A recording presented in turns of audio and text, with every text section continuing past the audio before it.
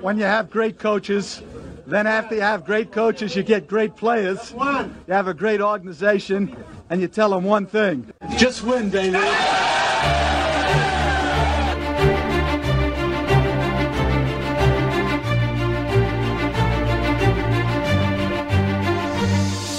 You are listening to Just Pod Baby, a Las Vegas Raiders podcast brought to you by silverandblacktoday.com.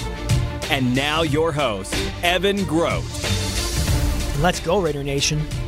Welcome to another episode of Just Pod Baby, brought to you by Silver and Black Today.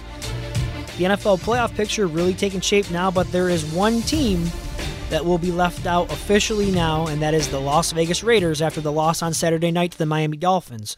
We will get into everything that went down in that crazy fourth quarter, plus much, much more tonight here on Just Pod Baby.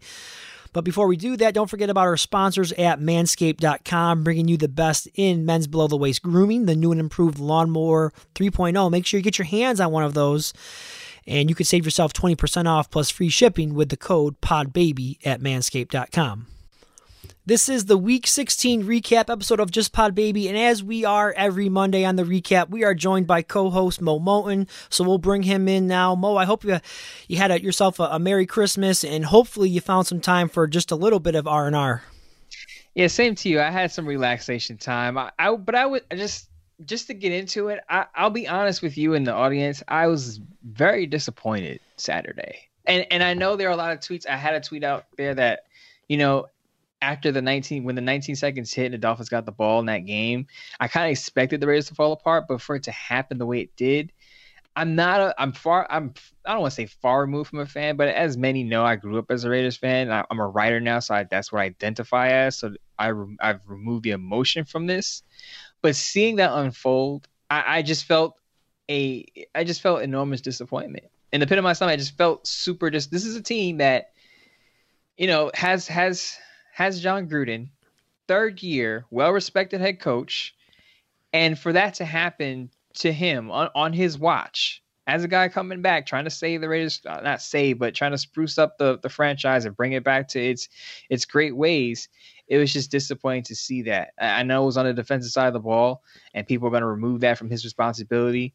But again, these are the players. Jon Gruden makes the moves in that building, and players aren't picked without, I would say, most players aren't picked without his approval on any phase of the ball. So just to see this happen unfold the way it has, especially with the collapse, as a writer, I felt disappointed. So I can imagine how fans felt. Yeah, I was having a nice little Christmas day on Friday.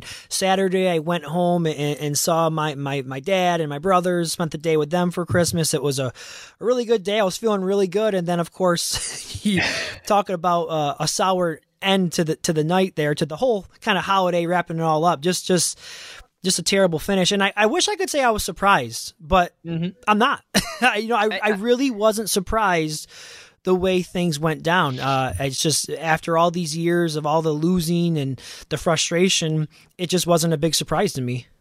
Yeah, and I think that's the separation there. And like I said, I wasn't surprised either, because when the Dolphins are about to get the ball back, I'm thinking, and I shouldn't be thinking this way about a team third year under Gruden. I'm thinking, how are they going to blow this? How are they going to blow this? So again, I wasn't surprised, but I was still disappointed because you just expect so much more. And I just can't imagine the fans of what they've been going through over the past 2 decades, and just seeing it like this. And now you go from 6-3, and you may finish the season below 500 if you lose in Denver next week.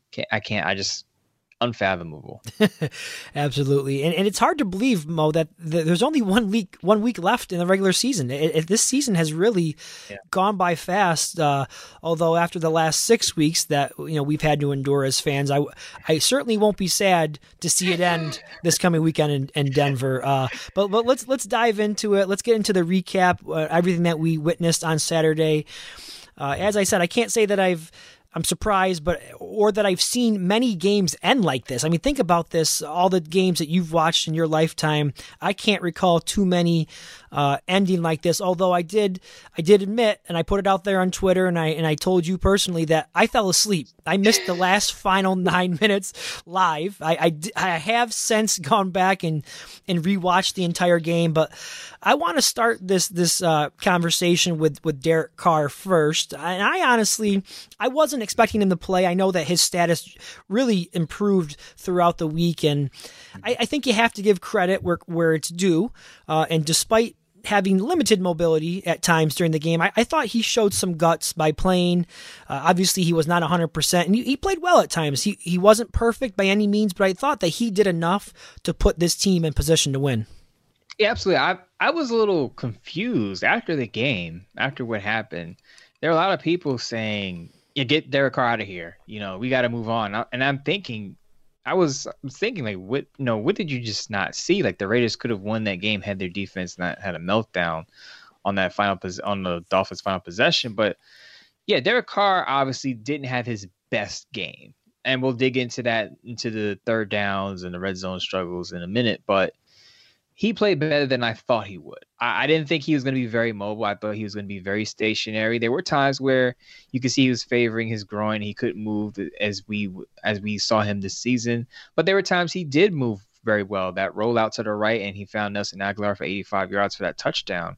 You're thinking at that time the momentum is swinging in the Raiders' favor, and they can win this game. So again, I was actually impressed with what he was able to do, being hurt going into that game, because Ian Rappaport tweeted that his injury should have taken 10 to 14 days to heal up, and he was able to play, early. I would say that going into it, I was thinking Mariota was going to either start or Carr was going to start the game, and Mariota was going to probably finish the game, because as you saw early in the game, Derek Carr was taking some sacks. I was thinking, I'm a little worried he's not going to be able to finish. He keeps getting hit like this.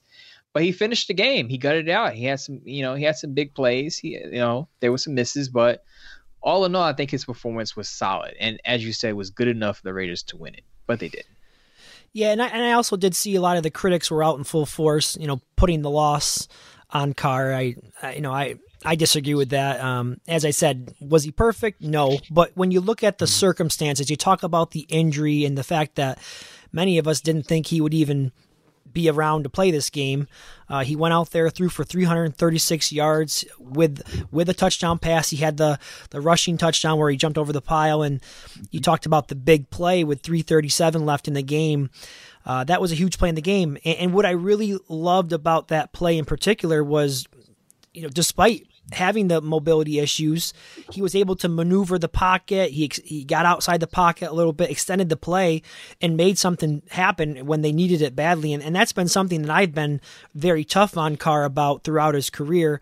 But he showed me something on that play. So I want to give him credit. Now, while I disagree that the people out there were blaming him for the loss, I do think there is an area where if you're looking to criticize Carr and the offense, and you can include Gruden in this, and you alluded to this just a minute ago, I think we should look no further than the struggles that the team had in the red zone once again, as well as the third down offense, which was 0 for 10.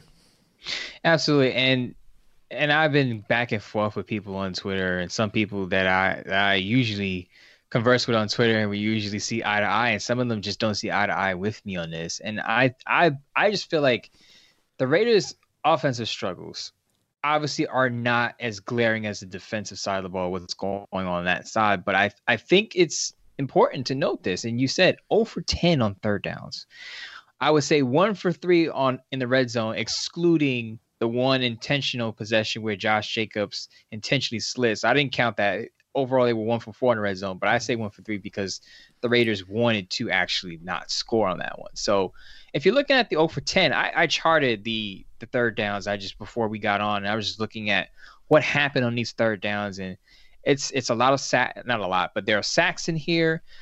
There are 2 consecutive third down plays that baffled me, and they're both throws to Jason Witten, which was the thing in itself during the game. A lot of people are commenting, why is Jason Witten getting so many looks in this game? And I can't even answer that question. Jason Witten is to me is going to retire at the end of the season, and he should. And I just don't get why on these third down plays, maybe he's the guy that's open and Carr's just throwing to the open man. But Jason Witten, to me, shouldn't even be on the field on third down. If you're going to throw it, put Foster Moreau out there. And I know Foster Moreau had an ACL tear last year, and I think that's part of why he didn't get a lot of snaps early in the season. But now that he's a year removed, I would prefer Foster Moreau on the field than Jason Witten on these third down plays. But Jason Witten got 2 looks on third down, one on 3rd and 1, which I don't understand because the weakness of the Dolphins defense is their run defense. And the Raiders had some success running the ball. On a 3rd and 1, you go to Jason Witten on a play action. What is that about? So it's ridiculous. It's ridiculous. The third down it's absolutely ridiculous. I have some thoughts on this. I'm going to share them with you a little bit later on, but you're right on the money. Keep going. Yeah, so to me, there are certain situations where Carr couldn't evade a defender. I think it was the guy's name was Alex Van Ginkel. Yeah, he was filling in for Shaq Lawson. Yeah, he was filling in for Shaq Lawson, who was out and sacked Carr, I think, a couple of times. And there were times when he was just able to get around an offensive lineman and get the sack. He gets credit for that. But the 2 passes to Jason Witten on third down, it just on one situation, Carr did overshoot Aguilar. I think on the first third down situation, Carr overthrew Aguilar, so I get it. On one third down, the Raiders, I believe there was a sack. That Van Ginkel guy got a sack, and then they run with Richard, who runs for 18 yards, but it was just short, so they kicked the field goal. To me, it's like, why don't you just throw it there? Give yourself a chance to at least convert. But they ran it. Richard got the 18 yards, just short. But again, I would have thrown the ball. But again, it's just certain situations the Raiders – personnel was questionable. And at times you saw where Carr just wasn't 100%. So I think a combination of both led to some struggles on offense, particularly on third down in the red zone. So there you go with the offense. But you could share your thoughts on the whole Witten thing. I was baffled, but he got 5 targets on Saturday. Yeah, well, I mean, okay, we'll get into it now. I was going to save that for a little later on, but we'll just hammer that part out now. I mean, first of all, it's about the 5 targets to Witten. But it's also about the lack of snaps for Foster Moreau. Only 2 snaps on Saturday. I'm pretty sure. I'm pretty sure I saw that. 2 snaps.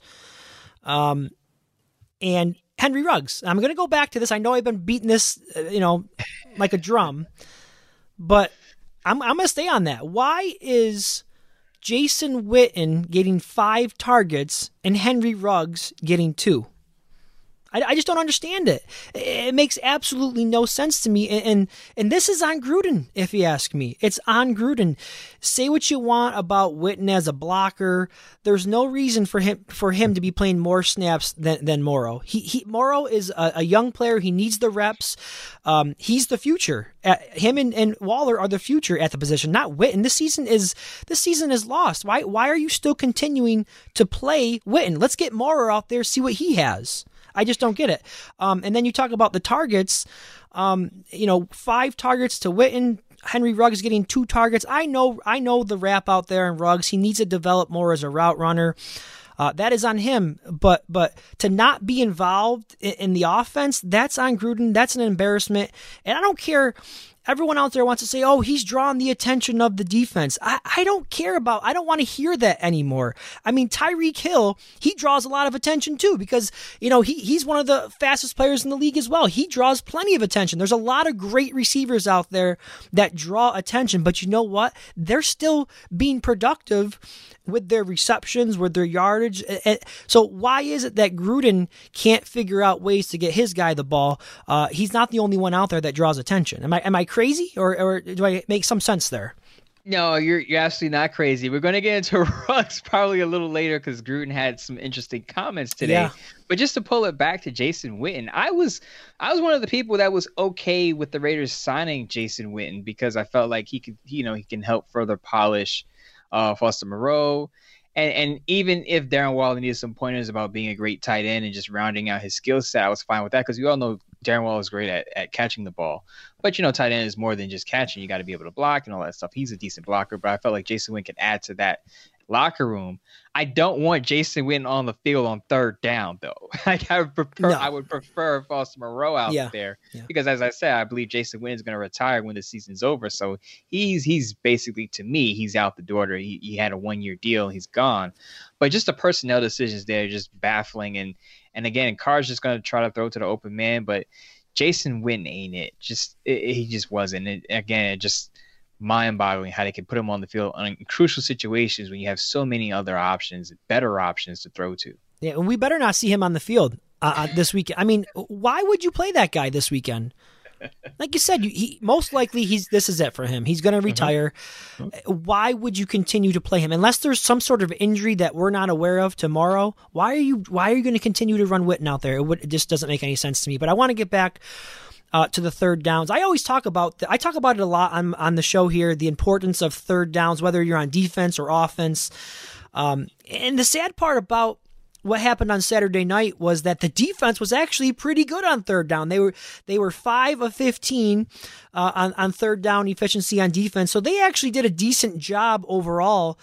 But I do think that was one of the biggest storylines in this game, as well as we touched on the lack of touchdowns and having to settle for field goals on those occasions. But in regards to the red zone offense, I want to talk a little bit more about that specifically. Last week, you did a piece for the website silverandblacktoday.com where you talked about wanting to see Mariota still involved. He not necessarily mean he has to start, but just getting him involved with some packages, near the red zone, preferably near the red zone. And I totally agree with you. I think that's what we should have seen more so this week. Last week, I should say, we didn't see that. I don't understand how this guy who is considered a great offensive mind, Gruden, just continues to struggle designing quality plays in those situations. I just don't understand. Yeah, Twitter wanted me carried out on a stretcher after I suggested that because people read it as, oh, you want Derek Carr benched. Oh, you want Mariota to start. Oh, you want Mariota to be the future. And I'm like, no, absolutely not. I'm just saying that after the performance he put together against the Chargers and the point that he can force the defense to be honest, you can use that.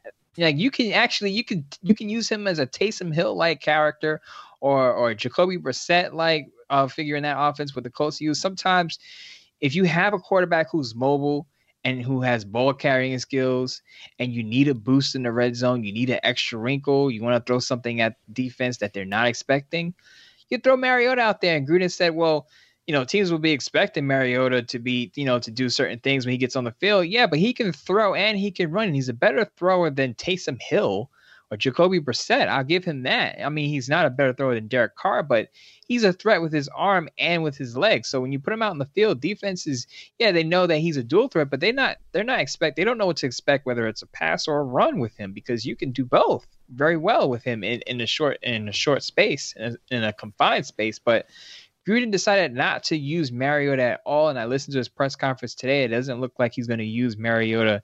And the next week he said, we'll see as far as if they'll have packages for Mariota. And my thing is, if you're going to do that, if you're going to have packages for him, you should have used it on Saturday. Why save it to the last week? Because to me, what the Raiders can do with the salary cap dropping is they could have boosted Mariota's trade value by putting him in certain packages and showcasing that he's healthy, because that's been the knock on him, is that he can't stay healthy. And I know people criticize his accuracy, he's not really good at practice and what have you. But one of the main things about Mariota is, can he stay healthy enough to be a starting quarterback in the league? And just to put him out there, because he came to the Raiders with a shoulder injury and an ankle injury, I believe. Then he went on IR because of a pec injury. You put him out there to show, hey, he's healthy. He's ready to play. If you want a backup plan at quarterback, if you just want someone you don't have to play starter money to, but could be a starter if you have an injury, you can call us for Mariota and he's ready to go. And the Raiders chose not to showcase him, even with Derek Carr hampering. We saw Derek Carr on certain plays is favoring his groin. I think there were certain situations, especially in the red zone, you could have plugged in Mariota and said, we're going to run these RPOs. You could run a bootleg. So many things you could have done. Gruden being an offensive mastermind he's supposed to be, supposedly, you would think he can use a guy like Mariota in his dual threat, and we didn't see it, and I was disappointed in that. Yeah, and if nothing else, at least you're giving something else for that defense to have to prepare for. I mean, even if you show it once, I mean, it's something that you put on film.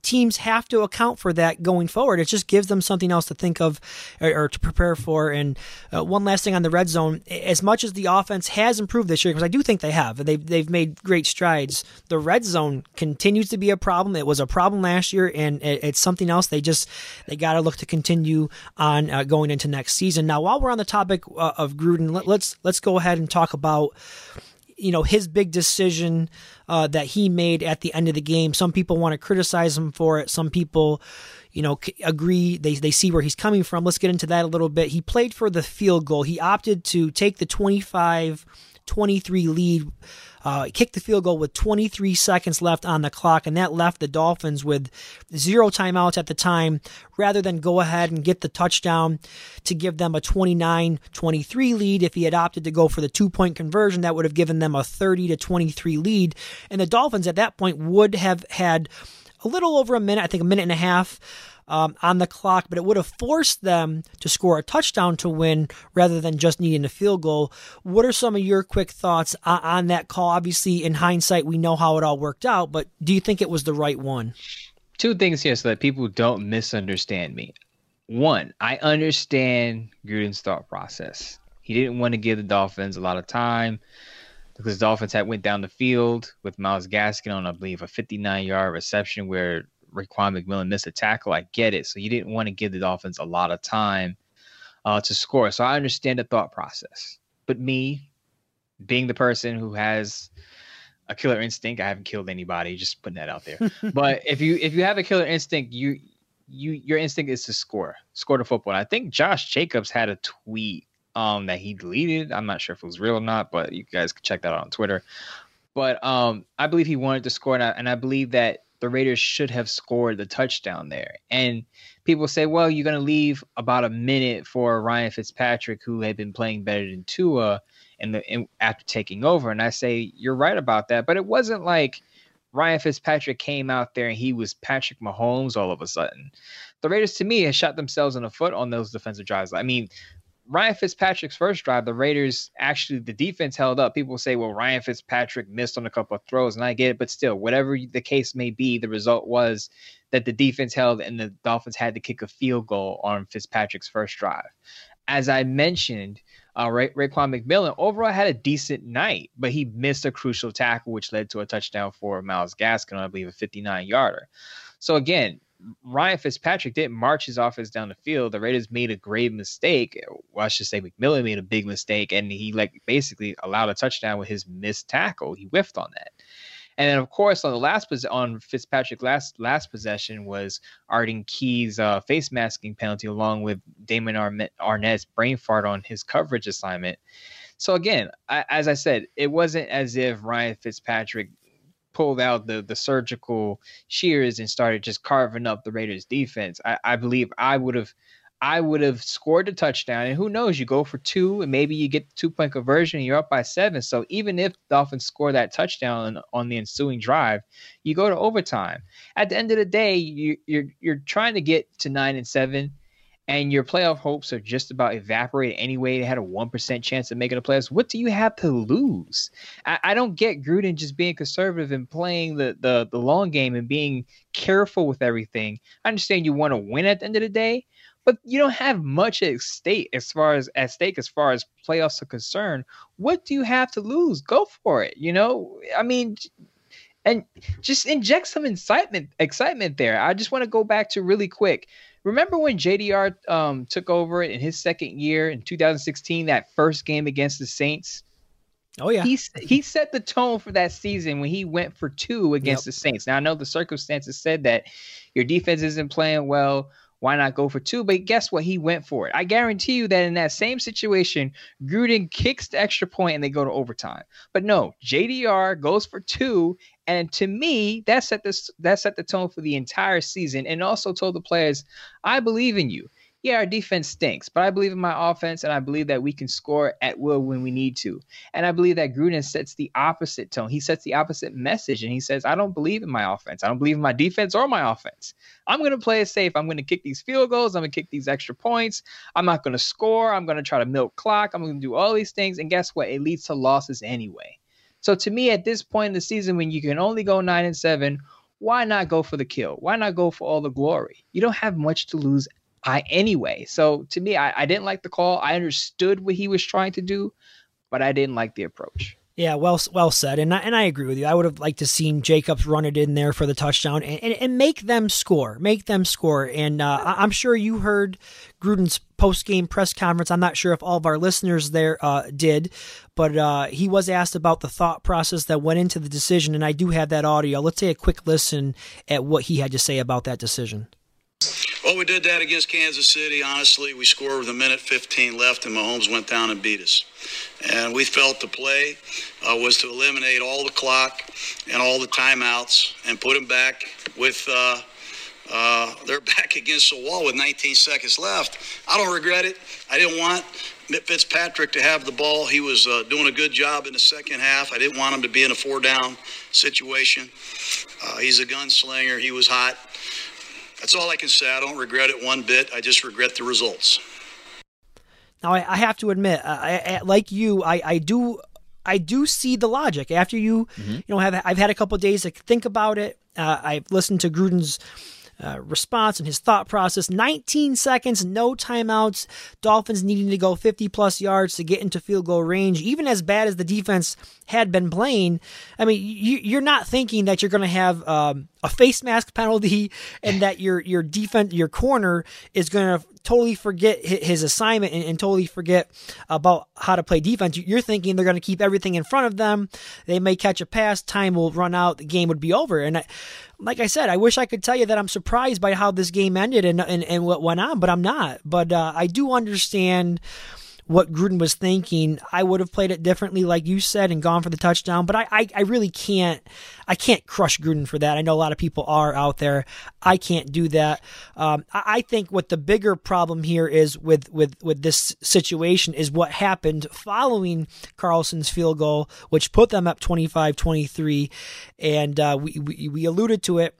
What is Arden Key and Damon Arnett doing? Talk about lack of situational awareness by both players. I want to start with Arden Key here. And I understand that Key, and I don't want to, I don't want to crush this guy, but he hasn't made a play in 3 years. Can you think of one big time play that he has made since he's been with the Raiders? Because I can't. I really can't.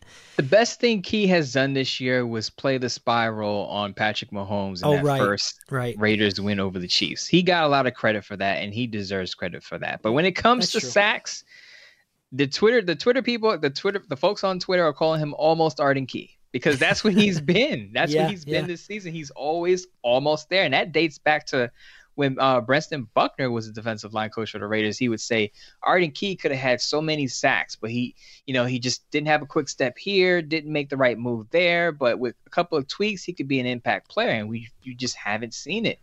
And Arden Key, it comes up in that play with the face mask, and it's a triple whammy in a sense because there are just so many mistakes on that one play. But Arden Key started off with that face mask, and I'm just thinking you have to know the situation, you have to know what you're doing, you have to be aware of your body, your movements, and the Raiders just don't have that with the young players right now. And I know young players are usually reserved for first and second year players. Arden Key is in his third year, so he should know better. But again, just a huge mistake in situational football. But this has just been the story of the Raiders 2020 season. Yeah, and you got me thinking about Arden Key and almost Arden Key. You remember a couple of years ago when it was the offseason and Paul Gunther was talking about, Arden Key almost had 9 sacks this year. He almost did. I mean, it's like, okay, that tells you all you need to know about Paul Gunther. He's talking about almost sacks. Anyways, I understand think he was desperate to make a play. I get it. He was just trying to make something happen. But, when you grab the quarterback's face mask like that and nearly rip his damn head off, I mean, did you see Fitzpatrick's head was turned around? I mean, these players know how protective they are of quarterbacks. If they see a hand near the helmet, they're going to throw that flag. Anytime the quarterback is touching the head, they're going to throw that flag. I just don't get it. It just wasn't a smart play. And then to make things worse, Damon Arnette, he decides, I'm going to go protect the flats, right? He's going to play the flats, the short throws. And there's not even anybody there. He just lets his guy run right by him. Nobody in the flats. I don't get it, Mo. You can call it lack of awareness, maybe some lack of coaching. I know the secondary coach, Jim O'Neill, he wasn't at the game because he's got COVID, I guess. I don't know if it's one or the other, or if it's both. Maybe it's a combination of just a young player making a foolish mistake, or if he's not being coached up enough. I don't really know what it is. I do know one thing: it's awful to watch, and it cost the Raiders the game. Yeah, I'll say this. I will say this, Gav, highlights the need of a specific quality in a defensive coordinator once they hire one, and that's being able to teach. Because sometimes I'll say this: I've played sports, obviously not on a professional level or collegiate level or anything like that, but I've played sports, and sometimes when you're in the heat of the moment, you forget things. You're just you blank out. You're just playing the game, and you're not thinking things through all the way, because everything is a split-second decision. So when you have a good teacher, a good coordinator, he's probably in that huddle saying, look, I know this is what's the call. You guys understand what the call is, but this is what you do. This is what you should be doing. This is what you should be doing. And it goes back to just basic teaching. Even when you're teaching students, you're constantly reminding them what they should be doing. And sometimes students roll their eyes like, yeah, I know. But you know what they don't do? They don't make that mistake if you keep reminding them.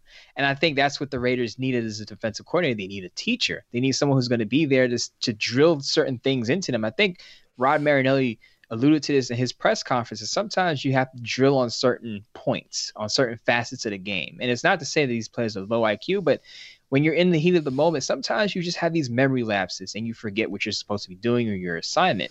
And sometimes your instincts take over, and those sometimes aren't the best instincts. And I think with a defensive coordinator who's a teacher at heart, these young players will learn, and I don't want to say change their instincts, but their instincts will improve over time in certain situations where they won't make these big errors. Because it was Arnette Saturday, and if you remember when the Raiders lost to the Chiefs in that second game, it was Abram evacuating his zone and letting go of an easy touchdown, stepping up to defend Patrick Mahomes from running, and he gives up an easy one to Travis Kelce. So again, with those two young players, I think it's just instincts took over, and they weren't the best instincts, but if you drill certain things into them, it'll eventually stick to them, and they will remember. They won't forget, because they'll be reminded over and over and over again. This is what you do. This is what you should be doing. This is where you should be. This is where you should be covering. This is where you should be standing. This is where, this is your assignment. This is your key here. If you keep reminding these young players, they will eventually pick it up, and it will become second nature to them. Yeah, you're 100% right. Did you hear Carr after the game? He said possibly one of the toughest losses he's had in his career, 7 years. And, he's been involved in plenty of tough seasons and hard losses with this organization. So to hear him say that, shows you how tough it was to just, I'm sure it was, tough on him because, he did show the guts to play injured, and he led them on that scoring drive there to what he thought was the go-ahead scoring drive, and it wasn't to be. But, these are just the things that we continue to see with this organization. They continue to find ways to lose games, and it's frustrating, especially these last two seasons when things looked like they were on track at 6-4 and 6-3 at one point this season, only to finish possibly 7-9 in both seasons, maybe 8-8 if they can get a win against Denver. This week. Really quick, I just want to remind people. And we just talked about Abram and Arnette and their issues with discipline. Just keep in mind, neither player has played 16 games yet. That's true. So just still a young team. Still a young team. That's true. That's why teaching and a defensive coordinator is very important for this young defense, because they've got a lot of guys who haven't had a lot of experience, and with experience, I think they can still get better. Yeah, absolutely. And Mo, I'm looking at my notes here. There's one thing that I skipped over, and I want to go back to. I'm sorry that we're kind of going off topic here, but it kind of goes back to Ruggs. I know I touched on Ruggs a little bit earlier and how I was disappointed just his usage. I've been disappointed all season with his usage. And Gruden talked about that today. He was actually asked about why is it that Witten is getting 5 targets and Ruggs is getting 2, and he addressed that, and he says, well, Ruggs has got to do more with his opportunities. And he kind of put it on Ruggs. He also said that, Ruggs has been sick for the last 9 days. We didn't know if we were going to have him, things like that. But going back to the red zone struggles and how it relates to Ruggs, we talked about a package for Mariota in the red zone. What about something with Ruggs as well? I know teams aren't doing this as much nowadays. It was more popular a few years ago, but let's see Jacobs line up at quarterback. Let's see a little wildcat. Put Ruggs in motion with some of those jet sweep actions, with maybe some giving him the ball around the end or faking it to him and just using him in other ways like that. I mean, I think that would be another creative way to get some things going inside the red zone. What do you think about that? Yeah, I agree with you, but unfortunately, Gruden doesn't seem to want to dig in his creative bag with Henry Ruggs, and I don't know if it's because he just doesn't have enough faith in Ruggs or what's going on there. And we talked about this before we got on air. He just doesn't seem particularly happy with Henry Ruggs right now. And I don't know, maybe I'm reading too much into it. Maybe I'm reading too much into his body language. But all throughout the season, he's been putting the responsibility on Ruggs to do better on his end. Early in the season, he said Ruggs has to do better to win his one-on-one matchups. Today, he says Ruggs has to do more with the targets that he does receive. And I will say, Ruggs hasn't had more than 5 targets in a game. He hasn't had more than 3 catches in a single game.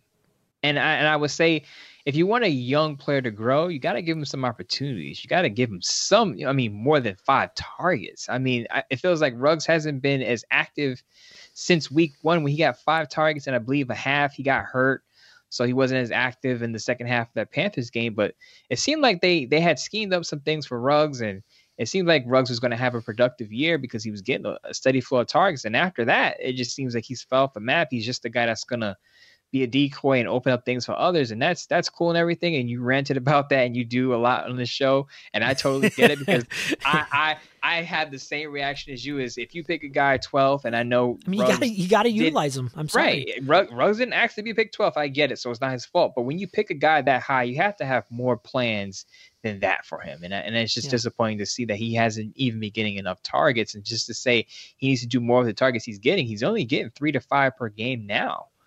So I don't know what Gruden is expecting from him. Yeah, and obviously we understand the emergence of Nelson Aguilar. That has that has really affected Ruggs' role. Nobody expected Aguilar to do what he has done this season. Another huge game for him the other night, 155 yards and the touchdown. He now has tied his career high of touchdowns with 8, and he's got a new career high with 839 yards receiving this year. He's been a great find, and I do hope they extend him here shortly because I think the longer this thing goes on, maybe the more money it could cost them. But getting back to Ruggs, I see Hunter Renfrow catching these short screen passes all the time. It seems like at least twice a game they run a quick screen to Hunter Renfrow. And nothing against Renfrow, I like him, but I'd like to see maybe Henry Ruggs catch one of those, or even Bryan Edwards. In fact, I think Bryan Edwards did catch a little little swing route where he caught the ball, made a guy miss, and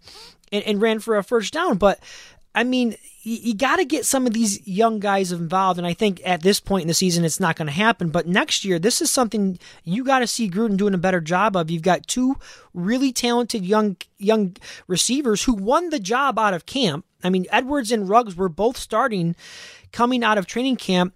And if you want to include a third young talented guy in there, you got Foster Moreau.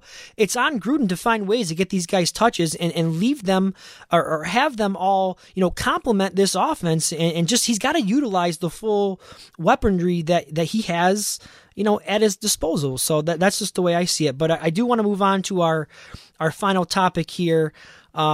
Real quick, there was a period in the game It was late in the third quarter, and it extended into the beginning of the fourth quarter. The Raiders were leading 16-3 at the time. The defense had forced 2 punts and got the ball back to the offense, who did nothing with those opportunities. And we've beat up on the defense plenty on this show all year long. We beat up on them a lot. They've been a major problem this year, and rightfully so. But this one, I think, the offense didn't do enough with those opportunities. Again, the defense got the ball back to them, but they stalled out and punted the ball back to the Dolphins on both of those occasions. That's just not good complementary football, and it's been an issue this year. The few times the defense did do their job, the offense couldn't take advantage of it.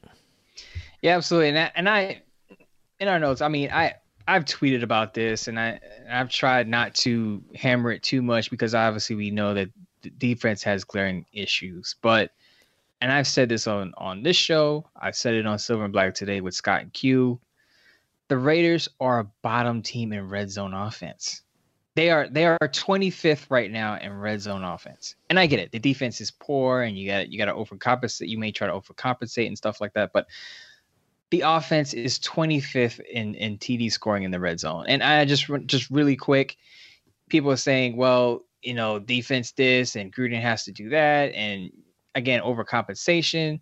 You have people will agree with me when I say this. This is one of Carr's best years, right? Some people call him the top 10 QB. Absolutely one of his best years. Yep. They were saying there was MVP chatter, even though I didn't agree with it. There was MVP chatter early in the season after he beat the Chiefs. You have a Pro Bowl running back in Jacobs. You have a star tight end, Darren Waller. You have a veteran who we just talked about, Nelson Aguilar, who exceeded expectations as a number one wide receiver in that offense. You got one of the best slot receivers in Hunter Renfrow.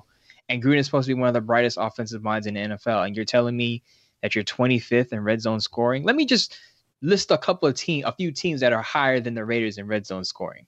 The Denver Broncos, the Washington football team, the Miami Dolphins, the Jacksonville Jaguars, the Chicago Bears. By the way, I've watched all of these offenses, even Miami's, and in certain times they look awful.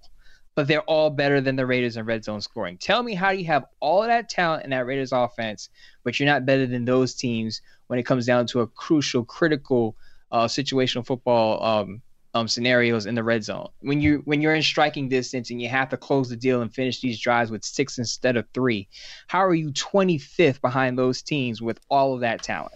And that's all I'm saying. Again, I'm not saying this is a bigger problem than the defense. I'm not saying this is the number one issue going into the offseason. But it is a big issue when you have all of that talent and you're not squeezing enough touchdowns out of your offense with all those players, with everything that I just said. You're in the bottom 4th in red zone scoring. To me, it's not the biggest problem, but it's a critical issue. Yeah, and real quick, you put out a really good tweet on Sunday, and I don't remember exactly the word for word what you said, but basically what you said was, because the defense has been so bad, everyone, of course, wants to point the finger at the defense, but oftentimes people overlook the inefficiencies that the offense has had. And it doesn't always have to be one or the other. There could be multiple issues wrong with the team. And I think that's the case here. We don't have to dissect one problem at a time. It's not like we have to go into this offseason and say, let's focus only on the defense. And then in 2022, we can just focus on the offense. Like, no, we could put all the Raiders issues on the table and we can discuss them, because guess what? We're going to have a bunch of mock drafts for 3-4 months. We're going to have a bunch of articles on the Raiders free agent wish list. And guess what? Most of those players on those mock drafts and wish lists will be defensive players. So we'll have plenty of time to talk about the defense. But it seems to me people want to defend their favorite player or their beloved coach, and they don't want to talk about the offense. And I will say this, the Raiders are 7-8 right now, but I can go back to the last 2 games and I can say if the Raiders had been better in the red zone, they could have beat the Chargers because they could have won that game in overtime with a touchdown instead of kicking a field goal. If they were better in the red zone against the Miami Dolphins, guess what? That touchdown by that play by Jacobs could have been a touchdown and not a kneel for a field goal. They would have been up by 2 scores. So just those 2 games alone, the last 2 games alone, if the Raiders were better in red zone offense, they'd be 9-6 right now. Now, that may not be good enough for the playoffs, but guess what? You would have had a chance to still have a 10-win season just by having a better red zone offense. And that's nothing to do with the defense. If they had just scored and made the best of their opportunities, they would have had a much better record right now, but they don't. And it's because of an offense that, to me, they're just not getting enough. I don't want to say not getting enough, but it could be better. There's room for improvement. It doesn't have to be. I'm not saying it has to be perfect. I'm not saying they have to score on every drive, but they could be better than 25th in red zone scoring is all I'm saying. Yep, the voice of reason. That's why I call you the voice of reason among Raider Nations. But, hey, the good news, Mo, there's only one game left. There's only one game left, so we don't have to go through this torture much longer. But as always, thanks for hopping on with me, Mo. You love your insight, and you do a great job as always. Appreciate it. I hope it's going to be a good new year. Hopefully we can see the Raiders finish the season with a win. Again, we'll see, but we'll give you guys great content regardless, win, lose, or tie. You got that right, Mo. We're always trying to bring the best content we can for our listeners. And one thing that you guys can always expect from us here on Just Pod Baby is honest opinions. We're not going to sugarcoat it. We're going to be objective about all things Raiders. That's just what we do. All right, guys, that is going to do it for this week's recap episode. And I will talk to you guys in a couple of days when we preview the final game of the 2020 season. I can't believe it's here. All right, for my co-host, Mo Moten, I am Evan Grote, and as always, just win, baby.